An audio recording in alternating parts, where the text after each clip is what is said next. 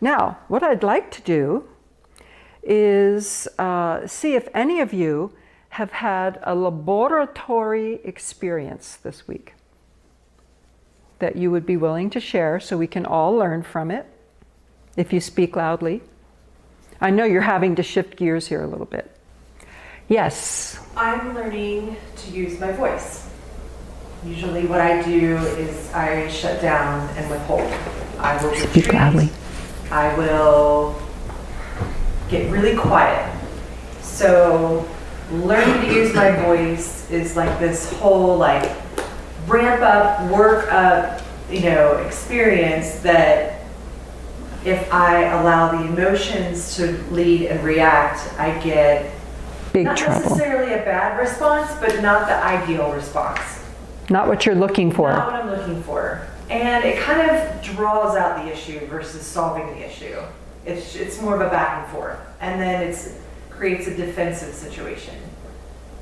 But when I pray and reflect, I use my voice, which is still hard. I mean, there's sometimes I'm physically shaking from using, because I just have never done that. Lots of reasons why. But anyway, when I do that, the situation often resolves itself and it gets more into a pattern where he's receptive to hearing what I have to say. Is there anything that matters more than him being able to receive what I am saying? It's hard because like I said, there's so much, for some people they're like, why do you even worry about that? But for me, there's this whole story in my head before I say a word that I have to quiet. Satan. I have to quiet Absolutely it, Satan. or it will blurt out. Right. And I'll lose my moment. Right.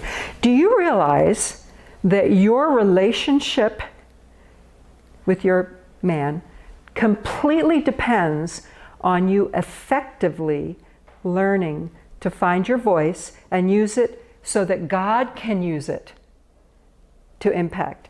And my guess is that your man has never experienced that before. No, I know that for sure. We've even said it.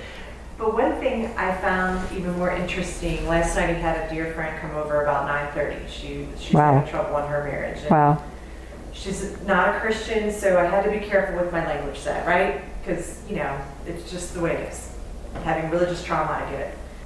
But what I found is that one of the most impactful things that I shared with her that I could read in her countenance was that when I shared that I was doing this work with my existing relationship because I was seeing a pattern repeat itself from my past. And regardless of how this relationship goes, that if I don't do this work now, it will just carry to my next relationship. And however many relationships I'm going to have. So I either use it now and learn it and internalize it and live it, or I just do it again. And I could see that kind of settle with her because I'm like, girl, you're just going to do this all over again, because you just will. Even, I'm not like a bad person, but it's just these are the drivers, the emotions, the former traumas, whatever we're going to call them. But when you don't have God on the throne, then all those old stupid stories have free reign. And it doesn't matter. And one of the most comforting things, I've heard you say more than once is we don't even know who they are yet. Right. We don't even know. Right. We don't have a clue because they've never had, there's a statement, when one person in the system changes, the whole system has got to change, because when you and I are doing steps 1 through 10 with all our heart, soul, and mind, then our husbands cannot respond the old way. Now, it may take time for them to start to hear the new tapes. So we can't have an air of expectation, not that any of us would do that. But we hold on and just keep being who God calls me to be. And over time, he has to change the way he responds. And that's not even getting into the impact from lesson 2 that we have, that with my own hands I build my home or tear it down. That doesn't even get into the building that is slowly taking place within him so that he can become a very different man than what you were originally with. I'm living proof. I've had 2 of them. And both of them have radically changed as a result of me desperately every day going back before the Lord, getting rebooted. And what does my husband need? And you ask that question to the Lord all the time because you have free access to the God of the universe to give you this incredible wisdom and insight. And he'll give me an eye to see, oh, I would have never seen it. Great, excellent work. Who else has had something going on this week? Very, very good work. Very exciting. Who changes? Who changes for the better? We do. Our marriages can. And I have to tell you, girls, that I believe that when Ed's in my marriage so radically changed in front of his family, and then he died, they dropped like flies coming to faith. And I can't help but wonder if they saw the extraordinariness of our bad marriage becoming beautiful, which they did watch. What is this faith thing all about? Well, this is what it's really all about, girls, in its truest form. Who else has something that's happened this week? Yes, loud, please. Well, do you want a good or a bad? Oh, we can have both. We have time. The good thing, this was a couple of weeks ago, and it was, you know, as fall was approaching and the colder weather, and we came in on a Thursday or Friday. I'm like, oh, I just got to clean the garage this weekend. It's just, you know, hanging over my head. And I came in on Sunday, and Robert was cleaning the garage, which I couldn't believe. That was out of character of him? Yes. Usually it's me out there huffing and puffing and moaning, and I've talked about it all weekend as well. You know, oh, I gotta get out there. Oh, how can they stand to be around us? Oh. So I didn't say a word, and I said, wow, this just looks great. And he goes, yeah. And I said, thank you so much. And he went in the house to get a rag or something, and I looked up, and on our upper shelves, we have kind of a Christmas tree stand and maybe an outdoor tree or something. And I noticed he had piled the folding camping chairs on top of the Christmas stuff, which to me made no sense at all. Christmas is coming. I literally looked up there and I'm like, are you kidding me? Did you say that? No, he was inside and he kind of poked his head out. He goes, what? I'm like, no, I just can't believe how great it is. How did that happen? That you said that the different words came out? Yeah, I mean, I couldn't resist saying it, but as soon as I said it, I thought, this is going to deflate him. And I thought, I'll be out here in December, and he'll be saying, hey, can you help me get the camping chairs down so I can get the Christmas tree stand down? And, you know, I'm like, sure. But my first reaction was to be upset with him for not thinking like I did. That was your knee-jerk, shoot from the hip. Yeah. And instead, those amazing words came out of your mouth. I have had that experience multitudes of times, but it's only because I reboot in the morning and review before the Lord. And I know my areas of weakness on my sheet, right? And I'm praying over those weaknesses, that I will not be that, but I will be what is strong, what is fine, what is excellent. Boy, does he save us from ourselves or what? Now, did you say you had a bad one, or is that just the negative side of it? So, Robert is not very good with technology, and to the point where I have set up a password system for him because he can't remember his own passwords, and then I'm expected to remember mine and his. And so I've set that up, and I've kind of taught him how to use it. And we were at work, and he was on his iPad. Oh no, oh, and I looked over his shoulder and I said, what? He goes, I can't get logged in.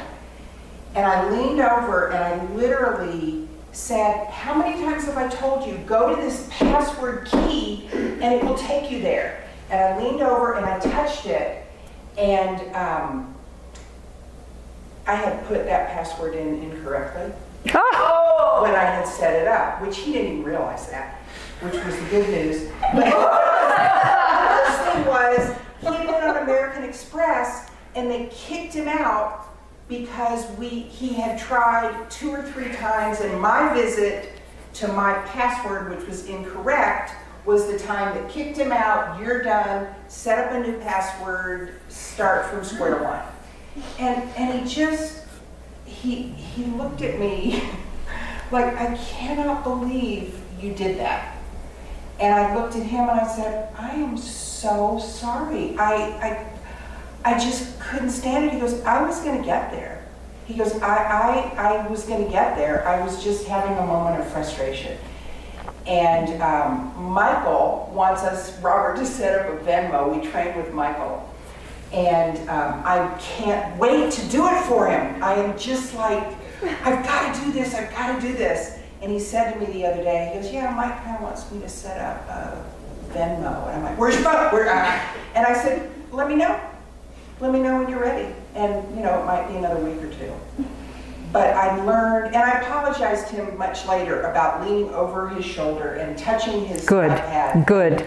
I just said, I'm so sorry.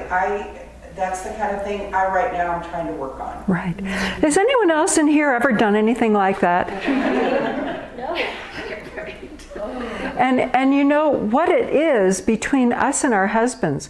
We have strengths, they have strengths, and then they have weaknesses, and we have weaknesses. And why is it that we're always incredibly strong where they're weak, and then we have to put up with their incompetence? Right? Now, who knows what they have to put up with us?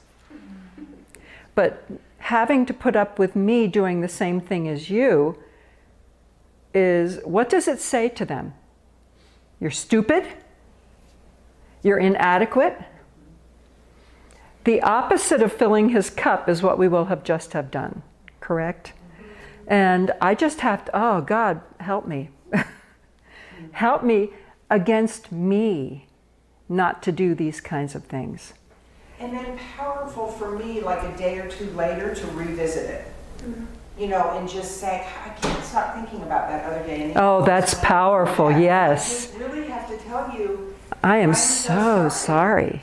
You know, he said, I had a way to get there. I know about that thing, but I don't use it the way you do. Right. I think that's very powerful.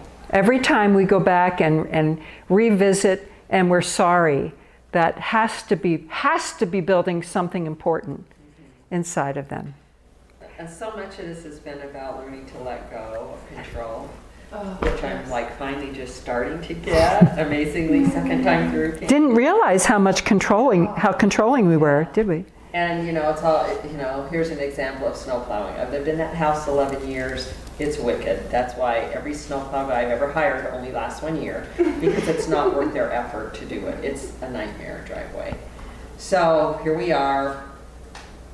The big snow blower Dave bought ended up being 15 years old, not 5 years old. Like, he's very trusting. And anyway, we just jumped it, had the people keep it. It wasn't worth fixing. So calling snowplow companies, he wanted to go with this guy that's the cheapest, that's kind of sketchy, and I just thought, just let it go. What's the worst that could happen? The worst that could happen is Molly, who's living with us now, might not get out right away. It's not like we have jobs we have to get to. Just let it go, let him pick who he wants. And then the Venmo thing, finally get the Venmo set up. And so we've had this really mild month, obviously. And the guy texted me the other day and he said, I'm so sorry, I've been in ICU for 10 days and my truck broke. And I was like, oh my gosh, don't even worry about that. Just get well. That's what matters, is your health. But it's like the Lord just kind of showed me, like, see, you're all worried about it. He went with that guy, and then all this happened, but yet mild month. It's been very mild. It didn't matter anyway. Well, you know, when you start to realize that God's involved in everything, then when you see the mild month, you say, thank you, Lord. Yeah, because we know what they can be like. And then Molly left her car out. The plow did come this morning. It was not worth plowing, I don't think. But I just, when I heard the plow, I was like, oh, her car's out in the street. And it's like, no, just... That's right. I told her 100 times, you need to put your car in the driveway, and we need to do the back and forth when the plows come and the driveway guy comes. But just like, what's the worst that can happen? The right. Out around her car. What is the worst that can happen? And instead, I haven't disrespected. Right. You have a good one. Mine is just the whole process of this has been very humbling for me. Yes. I've been with my husband for 10 years. We've only been married half that time, but I really was in love with my husband for the first 5 years of our relationship, and it's really gone a bad way. And it's really become very obvious to me that I have been tearing down the walls of the house and of him. And we went to Moab for Thanksgiving, and we were there 10 years ago when we first started dating. And so when we went, I really wanted to just try to have a really good time. We obviously took our 5-year-old this time. But I wanted to just do hiking and have a good time, and a lot of our times together and vacations and everything I'm a nag. It just always goes poorly.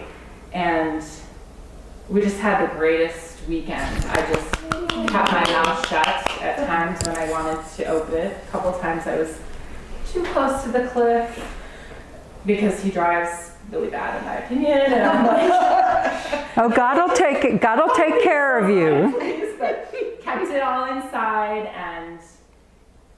and he, over the last probably, I don't know how many months we've been doing this class, 3 months, there's been lots of greatness where I've seen that first 5 years of our lives, and it's me. It's all me. And so it's kind of embarrassing and humiliating. Yes, it is. For all of us. But it's beautiful. But it's beautiful. Isn't it a funny thing? The way I liken it is to being hit across the back of my knees with incredible intensity with a steel rod.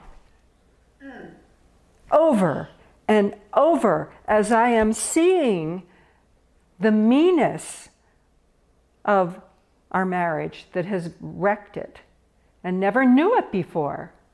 And you know, by now we're still getting the whacks, and it's like, yeah, it kind of hurts good. It's fine. I can live with it. But boy, with that first whack, you know, it's really, really, really, really painful. We do get used to the fact that we are dirty legs. And it's not so hard. But not that I don't want to ever keep firmly in place the need to be humbled as to what I'm not and who my God is. I gotta be there, or I'm totally a train wreck. Because then my pride comes in, and then I'm in, you know, God opposes the proud, but he gives grace to the humble. I'll take that grace.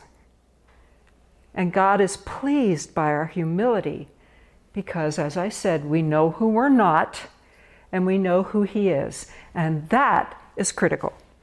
Absolutely critical. And the only thing I'll add to that is just kind of going back to the vows and the things of life like that. Yeah. Is the fact that, like, for me, being humble, being not perfect, being not in control is not at all how I was raised. And so it's almost like a battle against that because I thought that's what I was supposed to do.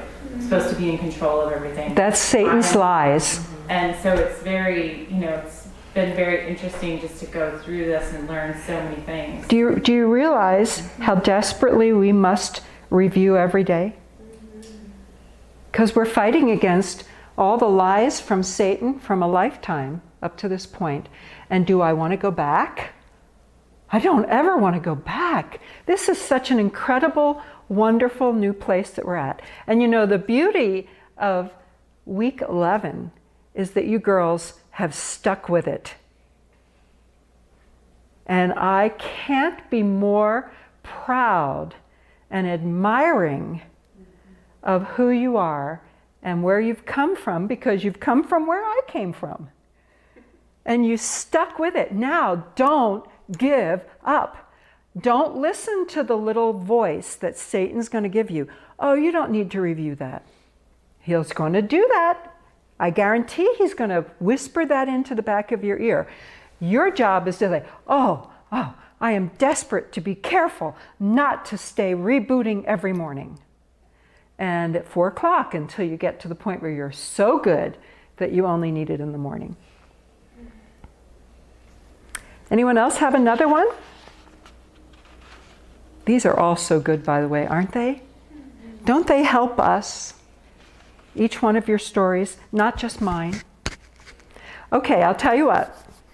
I'd like you to turn to the front page of your handouts. Now, I don't recall ever feeling a need to go over your assignments. But look what it says. Go home and have sex. Number 2, repeat. And then if you have time and you feel so inclined, you can move on and do chapters 11 and 12 from your workbook. Personally, I have never done 11 and 12. Somehow, when I got to 10, it was like, we are so done. But if you feel so inspired, it can't be bad. And then notice the things I'm trying to help you to remember. Post your good points list. My daughter has her husband's good points list on a whiteboard on the refrigerator. That can't be bad. Refer to all of your lists, the ones that I hope you've been making that show where you need to change, and then don't forget to pray over them. Looking at them on your own is nice, but the praying over them is where the power is. And as needed, flip your notebook back to the very beginning, or watch the videos or the podcasts and all of the extra enjoyable pieces that are available to you that are just crazy. They make it too easy for you, except that you still have to exert your intentionality to do it. So look at that scripture there. You were taught, with regard to your former way of life, to put off your old self, which is being corrupted by its deceitful desires, to be made new in the attitude of your minds, and to put on the new self, created to be like God in true righteousness and holiness. Now, you know, we were just talking about that. Not even giving time to think about what I want. Instead, the only thing I focus on is, God, what do you call me to be, to stand right now? Lord, what does he need? And go there, so that it becomes my focus. It makes it so easy to leave all of your triggers and your issues and your personal stuff far behind. It's all, once again, on what I choose to dwell on. If any of you are interested in the future in getting together for a walk or coffee, I'm dying to do it with you. I adore every one of you, and I covet the opportunity to spend time with you. But don't leave it all up to me. Please text me, and we'll put a calendar date together. I'm serious. Do you know I'm serious? I'm very serious. Okay, do any of you have any questions? Have I forgotten anything?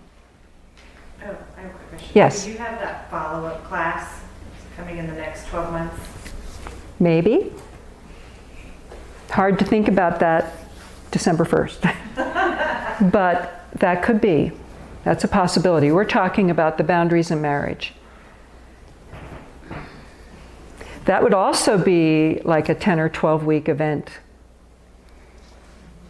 And we don't go near that until we've got this, till we got this down, right?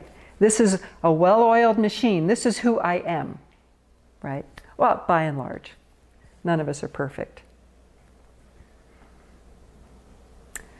Well, can I pray for you? Not really one last time, because you know I'll be praying for you every day, and I will be spending time with you unless you don't let me. Father God, I get a lump in my throat when I think of how much you love us and what you went through, not just in coming to earth as a baby in a manger, which is outrageous, but having a purpose during those 33 years to make a beeline for the cross so that you could earn the opportunity for us to have this deep, intimate relationship with you so that our lives can change and become more like you and have the privilege of walking moment by moment with you. Hallelujah, praise God. Thank you, Jesus, for Christmas. And then what it means to us today, personally. Thank you, Father God, for your unspeakable gift. And we thank you for the lessons that you've wanted to imprint on our hearts so that we could break the chains of our past and start to experience the deep, deep, wonderful places of joy that you always wanted marriage to be when we learn to let go of me. And so, Father God, I pray your blessing outrageously on each one of these girls, both today and over this week and in the coming years to come, that you will continue to perfect your work in each one of us. And we're going to thank you in advance for all that you're going to do. In Jesus' most wonderful name, amen.